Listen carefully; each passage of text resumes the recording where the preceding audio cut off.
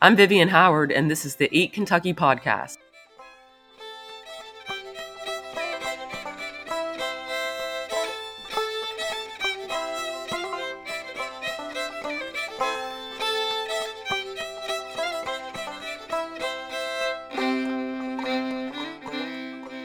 Welcome back to the Eat Kentucky podcast, where we celebrate Kentucky, its food, and its culture.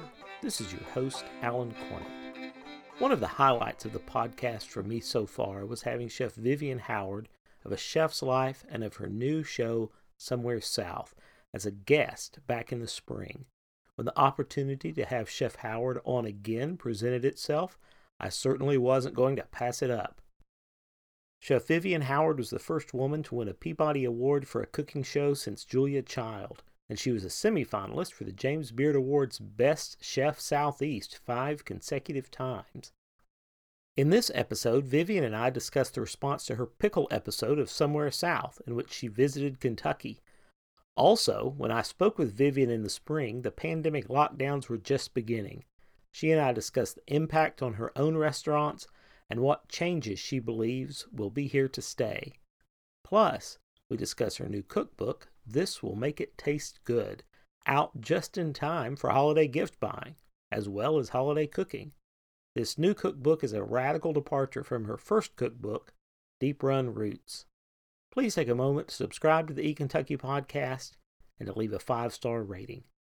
Now join me as I talk with Chef Vivian Howard.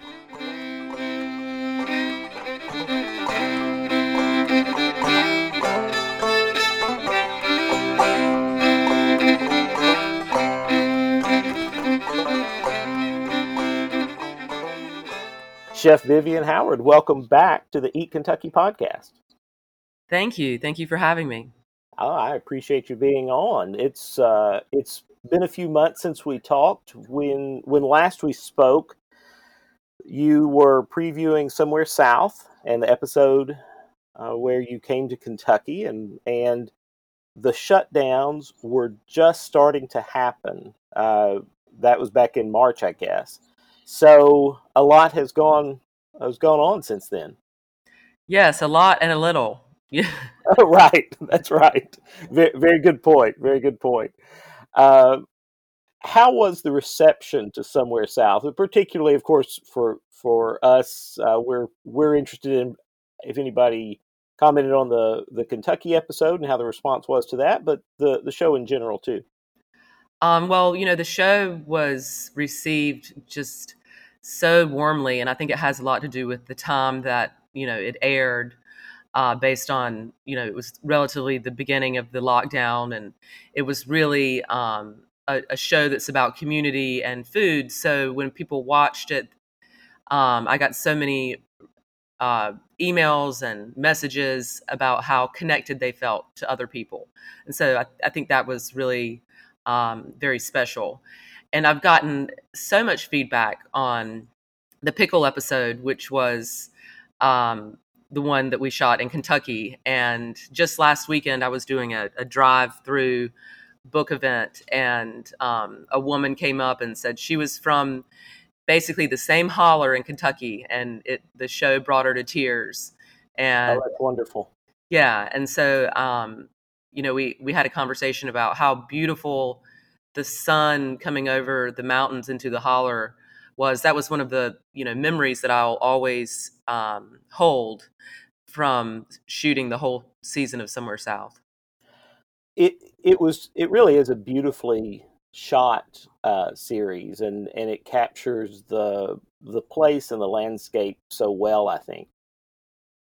Yes, and from shooting A Chef's Life, from season 1 there to the cinematography in Somewhere South, I think if you watch them all, you can see what great strides our team has made. And basically, we've had the same core cinematographers and producers and editors and director from the beginning of A Chef's Life. And so, we added drone footage, which I was skeptical of in the beginning, basically because I didn't know anything about it.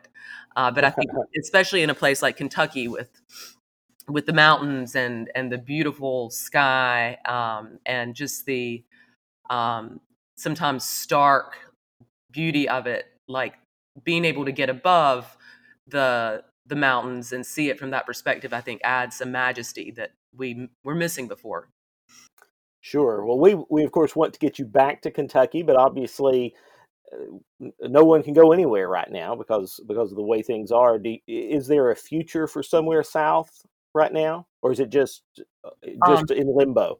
I hope so. So much of what we do on PBS is related to being able to fundraise for that season, and also being able to travel. And so we have put it on hold for now, just because, I mean, basically the world demanded it.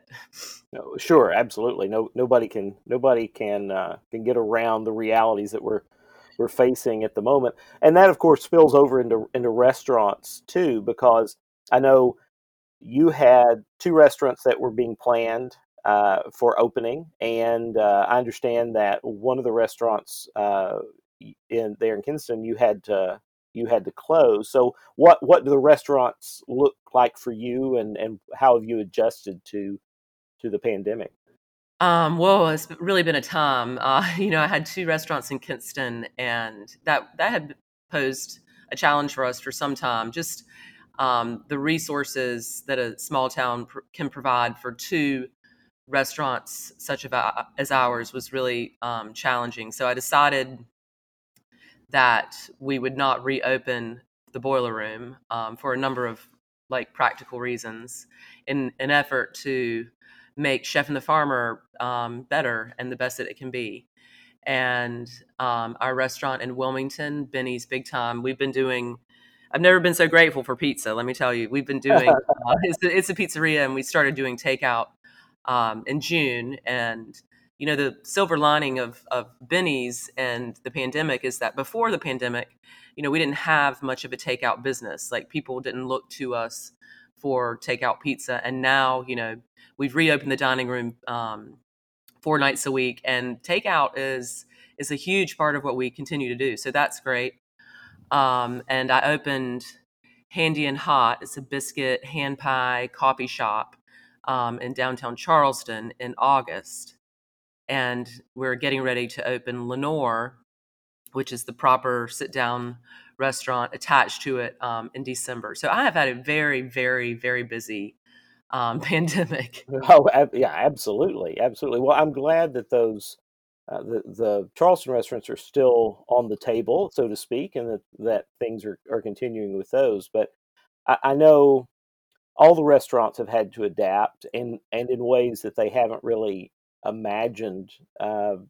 What what do you think that all of this means for restaurants going forward in the way that they do business, and will have to do business? So, I mean, hopefully we'll be getting somewhat back to normal as time goes on, but I feel like with the way restaurants have had to adapt, that there will be adaptations that they'll embrace and continue, or be forced to.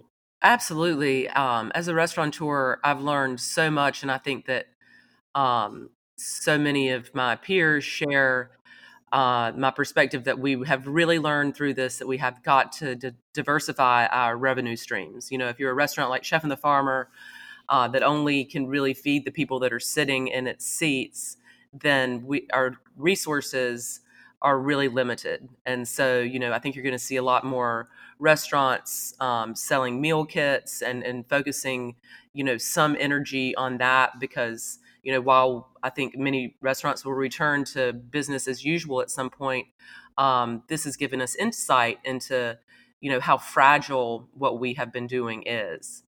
And for me, we did a lot of online shipping of food during the pandemic through our online bake shop, Handy and Hot. And so, that's something that is going to become a bigger part of my business. Um, and I think that you'll see things like that happening with a lot of restaurateurs. Yeah, I think obviously not only have restaurants been forced to adapt, but I think the mindset of the consumer has changed, and what they expect, what they want. I think going forward, a lot of people are going to expect, curbside pickup, that kind of thing, just to be sort of a normal part of a lot of restaurants, that they can just drive up and somebody brings them food, kind of thing. Absolutely, and I think that we as, consumers and diners have also figured out that, oh, this has saved me a lot of time cooking dinner. I can pick it up. It's less costly than if my whole family went and sat in the restaurant, and I don't have any dishes to clean up. So I think that both restaurant tours have realized how valuable curbside and drive-throughs and meal kits are, and also as people trying to feed ourselves and our families, we've realized how convenient it is too. So I think it's going to continue, and I hope um, I hope that it spreads far and wide. So right now you're doing shipping from Handy and Hot, is that right? Can folks in Kentucky order from there? Absolutely, absolutely. The way that Handy and Hot has always worked is that it's a specialty kind of pop up bake shop. So we do things around holidays often. Last Thanksgiving, we made 1,000 chocolate pecan chess pies, and people. It's kind of like the Hunger Games. People get on there and order them, and then they're gone. And then we ship them out. And this Thanksgiving, and during the pandemic, we did these quarantine kits, which were the flavor heroes from my book that just came out. And people, that whole premise is these are products that can help you put an exciting dinner together really quickly. And so that was a big success. And then for Thanksgiving this year, we're going to do a super fun riff on the Thanksgiving staple cranberry sauce, which I think Ah, people are so conflicted by. Um, right. In my household, we have both denominations, which is one is canned and the other is freshly made. So I'm in the freshly made camp. So I make cranberry sauce every year because I'm the one who wants it. But so what's the special Vivian Howard insight on cranberry sauce? well, I think a lot of times people pair cranberries with apples, but the apples are, they're cooked just kind of fresh. But we've made these apple preserves that are candied and hold their texture, Ooh. and that cooked with the cranberries, that prevents me from having to add like unnecessary sugar, because I have sugar in the form of these candied apples. Hmm. And also we're gonna have a little spice pecan action in there as well. Oh, I won't complain about that at all. So I'm definitely pro cranberry, but you really don't get it very much. We've kind of confined it to holiday eating for some reason. But so you do have a new cookbook, and I've had a chance to look through it, and there's a lot there. I mean, it's this is not a small volume at all. No, no, and it's a really out of the box kind of way to write a cookbook. Um, Everything about it. Um, No, I agree. It's certainly different than any cookbook I've looked at before. So your previous cookbook, I guess we can kind of label it more of a, might say, a heritage cookbook. It's a beautiful volume, and there's lots of narrative in it, and you sort of explore a lot of the same tastes that you have surrounding you there in North Carolina. yes, I've always looked at Deep Run Roots as kind of a historical document, as you said, that outlines the food of this region and also my experience growing up in this region. And this will make it taste good is so much more an expression of who I am and the way that I cook. And I think that it's where Deep Run Roots was heartfelt and sometimes a little melancholy. This is really fun, um, and it shows that I don't really take myself all that seriously.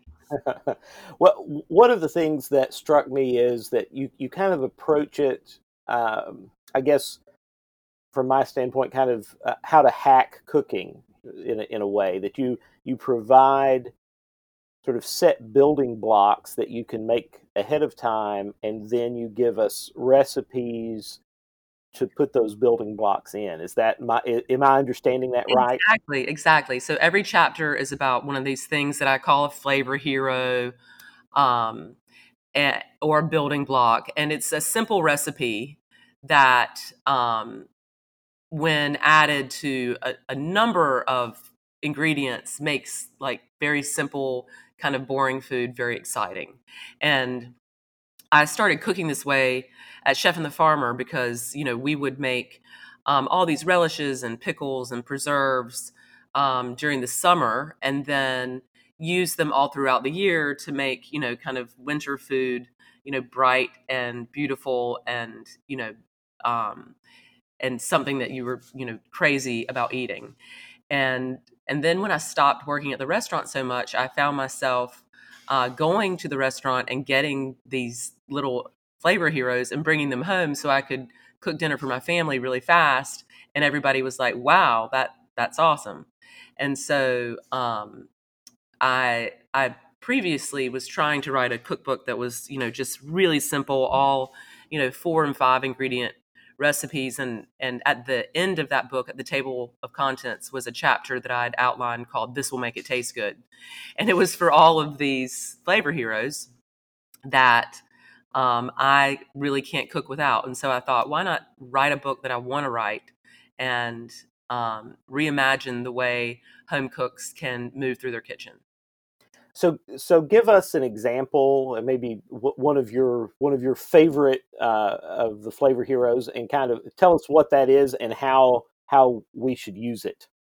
Okay, so one of them is called Little Green Dress, and it's called Little Green Dress because of that little black dress that goes with everything. This is a green sauce that makes everything better. And I describe it as kind of like a chimichurri and a salsa verde had a baby in a bed of olives. And at the beginning of every chapter, there's a list of like no brainer ways to use it. And on that list is like put it on um, hard boiled eggs, drizzle it on a baked potato with Parmesan cheese, fold it into an omelet, top, pan seared fish with it. And then after that, there are 10, fully fleshed out recipes that use little green dress to make them exciting. And so that's one chapter. Another chapter is called Community Organizer. And it is a blend of a stewed down blend of tomatoes and peppers and onions and spices, brown sugar and vinegar. And it came to be because, like, several years ago, I got a gift from someone. It was a jar of this stuff, and they called it Pea Helper.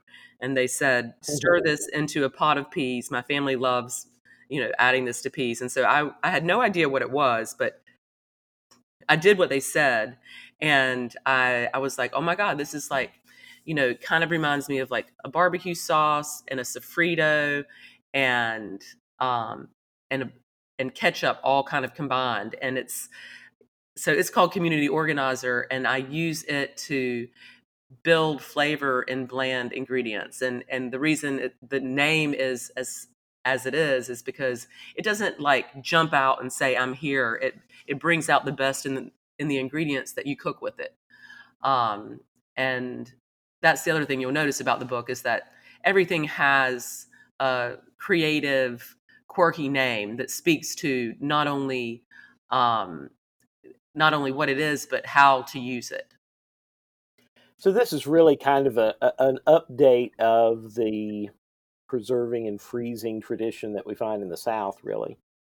Absolutely, absolutely. And there was actually a part in the introduction that got cut because of page count where I talked about my time in Kentucky when we were in that garden and we were gleaning the garden. And one of the women said that, she would put all of her jars up in a pantry that was, a focal point of her living room kitchen, and they were like jewels. And so we had shot some photos for this book, and I had all the flavor heroes behind me, and it reminded me of that moment, and the fact that this was a modern interpretation of her pantry. Yeah, I mean, I grew up with my grandparents and parents doing some, not heavy duty canning, but doing some canning and preserving, and they would certainly put away, especially corn and beans and that sort of thing. But this is kind of this is bringing in flavor, I guess you would say, rather than maybe the core ingredient. Yeah, these are like, the closest thing that probably y'all did to what's in this book is a chow chow. Hmm. But I'm not suggesting that you can any of this stuff because it has in many cases a lot of acid or sweetness. Like these things will keep in your fridge for more than a month. Hmm. Um, Gotcha. and so this is really about streamlining the way you cook in your kitchen rather than complicating it and bringing in new equipment. Um, I explain this book kind of like, how a lot of people are really into meal prep. And on Sundays, they'll make a plan to like roast Brussels sprouts and grill chicken and cook quinoa. And then all week long, reheat that stuff. And it's just it's not as exciting or satisfying as you would want. And so rather than doing that, I recommend like make 2 of these flavor heroes on Sunday and then you'll see how easy it is to like bake a potato and cover it in community organizer with grated cheddar and you have a delicious satisfying meal. Or cook pasta and toss it with one of the chapters. It's called Red Weapons, and toss it with that and a little bit of butter, and you've got a satisfying, great meal. So the idea is to do your meal prep smarter, so that it can be more enjoyable later on. So you mentioned a moment ago getting things ready with the bakery with baked goods for the holidays and so forth. What kind of holiday traditions do you all have, and what recommendations, maybe maybe holiday hacks, do you have for us going into Thanksgiving and Christmas?